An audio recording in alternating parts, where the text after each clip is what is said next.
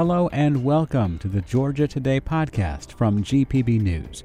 Today is Thursday, July 20th. I'm Orlando Montoya. On today's episode, some Georgia cities are offering cooling shelters so the homeless can escape the heat.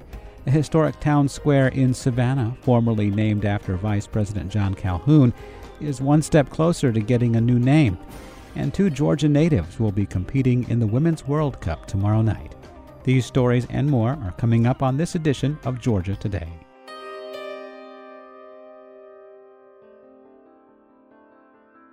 Heat advisories are in effect for much of Georgia, with triple-digit heat index values expected today.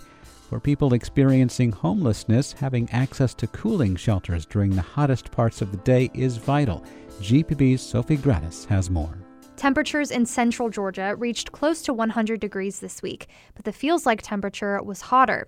At Daybreak, a day center for people experiencing homelessness, Director Sister Teresa Sullivan says they've already sent people to the ER for symptoms of heat stroke. People worry about people in the cold, and they realize that they need to get out, but the heat is just as intense. Daybreak is one of two official cooling shelters in Macon, with access to water, snacks, shade, and places to sit inside. Calvin Taylor lives outside and says what's been most helpful to him? Taking a shower and getting to shave my bald head, keep it cool. By doing these things and staying hydrated, Taylor hopes to survive the heat. For GPB News, I'm Sophie Gratis in Macon. More than 700 bridges across Georgia can't handle increased weight limits approved earlier this year by state lawmakers. Georgia's deputy chief engineer told members of the State Transportation Board yesterday that signs posting the new restrictions on the bridges will be up by September. A new law allows a weight limit of 88,000 pounds for trucks hauling certain commodities. Even before the new limit, transportation officials said more than 1,000 Georgia bridges could not safely withstand maximum weights. A historic town square in Savannah, formerly named after Vice President John Calhoun, is one step closer to getting a new name. As GPB's Benjamin Payne reports, city officials signaled a clear favorite to replace Calhoun, a staunch supporter of slavery. Of the 14 potential names on the table, the Savannah Park and Tree Commission this week recommended 5 to City Council, but only one earned the vote of a majority of members. Susie King Taylor. She was a black woman born into slavery in nearby Liberty County who went on to serve as a nurse for the Union during the Civil War. Several members of the public spoke in favor of Taylor's nomination at the meeting, including Rossi Norris. A lot of Savannah's enslaved history has been erased from this beautiful city. And my thoughts are that this would be an amazing way to give credence to an African-American hero. The next step in the renaming process will happen on August 3rd. That's when the Historic Site and Monument Commission meets to make its recommendation to City Council. For GPB News, I'm Benjamin Payne in Savannah. If you like hearing the news from around the state here on Georgia Today, you'll probably like hearing how Georgia's agriculture economy feeds the country and the world on A Fork in the Road. I'm David Zelski, and on the Fork in the Road podcast, we feature stories from Georgia's farmers, fishermen, merchants, artisans, chefs, and others who help provide Georgia-grown products to folks in the Peach State and beyond. Find it online at gpb.org/podcast or download it on your favorite podcast platform. Today is the 30th anniversary of a fire that broke out in the press box at Atlanta Fulton County Stadium before a Braves game. GPB's Peter Biello has the story. Players were taking batting practice when the fire broke out. Members of the press evacuated and nobody was hurt. Speaking to the Behind the Braves podcast, pitcher Tom Glavine says he heard about the fire and ran out onto the field to see it. And you look up at the press box and the flames are coming out of the press box window, kind of rolling over the top of the facade above it. And it's just like, oh my God, what's going on? A sterno can used to heat catered food ignited the blaze.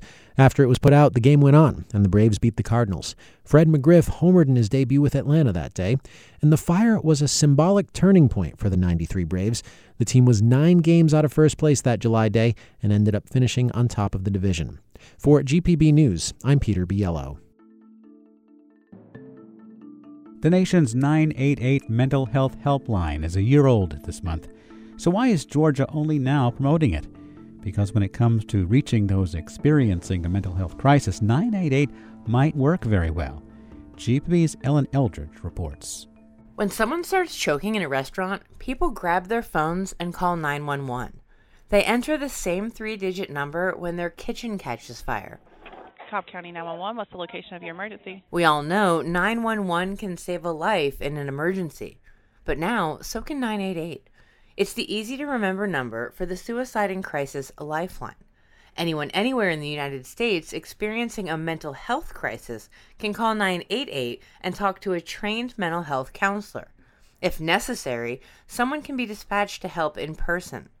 The Georgia Department of Behavioral Health and Developmental Disabilities led the state's rollout of 988 here. DBHDD's Anna Bork spoke at the National Alliance on Mental Illness Conference in Atlanta and told attendees the hotline rollout last year made her nervous because call volume was expected to double. Now, they stepped back last year and said, wait, we're not going to advertise. We're not going to advertise because if we give that volume across all states, many states will really fail. The infrastructure was not the problem. The national 10-digit suicide hotline was already connected to the state's 24-hour crisis and access line, or GCAL. Our problem is workforce shortage. I keep pointing to you for workforce shortage. Those are very hard to staff and maintain. The anticipated increase in call volume also meant more mobile units were needed to take people to crisis centers. It's a problem nationwide. In the first year, 5 million people across the country reached out to 988. Even without promoting it, the numbers went up. But Bork says so far, Georgia has been able to keep up. The state dispatched 239 mobile crisis units in January. That's out of nearly 26,000 calls to 988 and GCAL combined. Okay, so we are going to see a 23-year-old African-American male who presents with some suicidal ideation. These are not ambulance or EMS workers.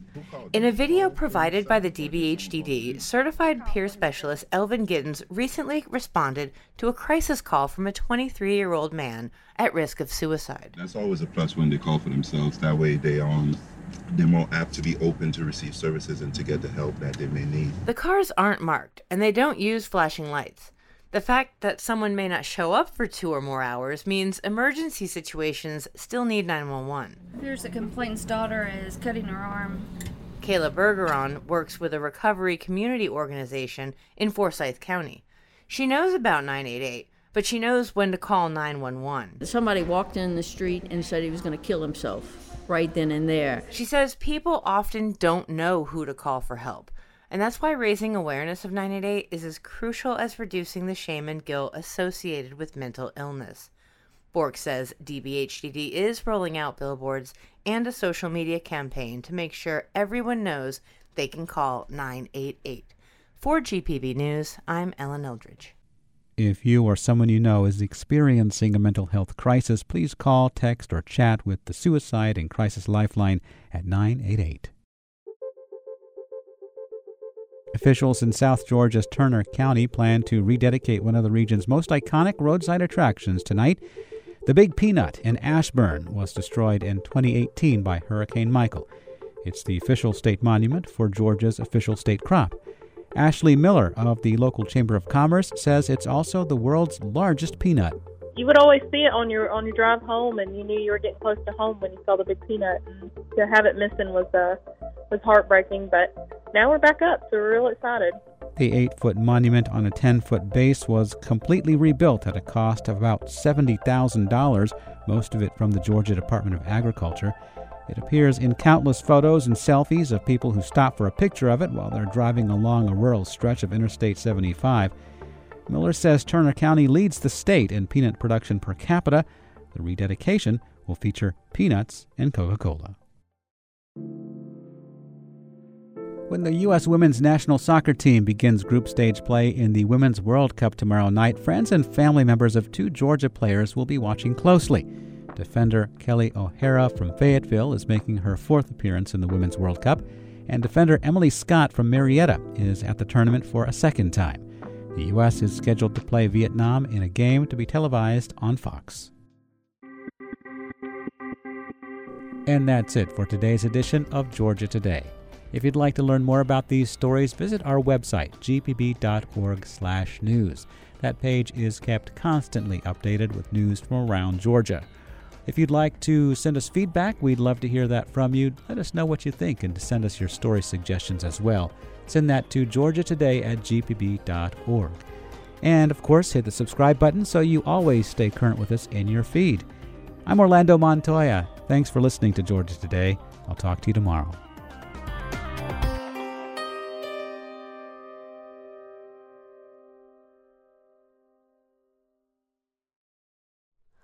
Hi, it's Terry Gross, the host of Fresh Air.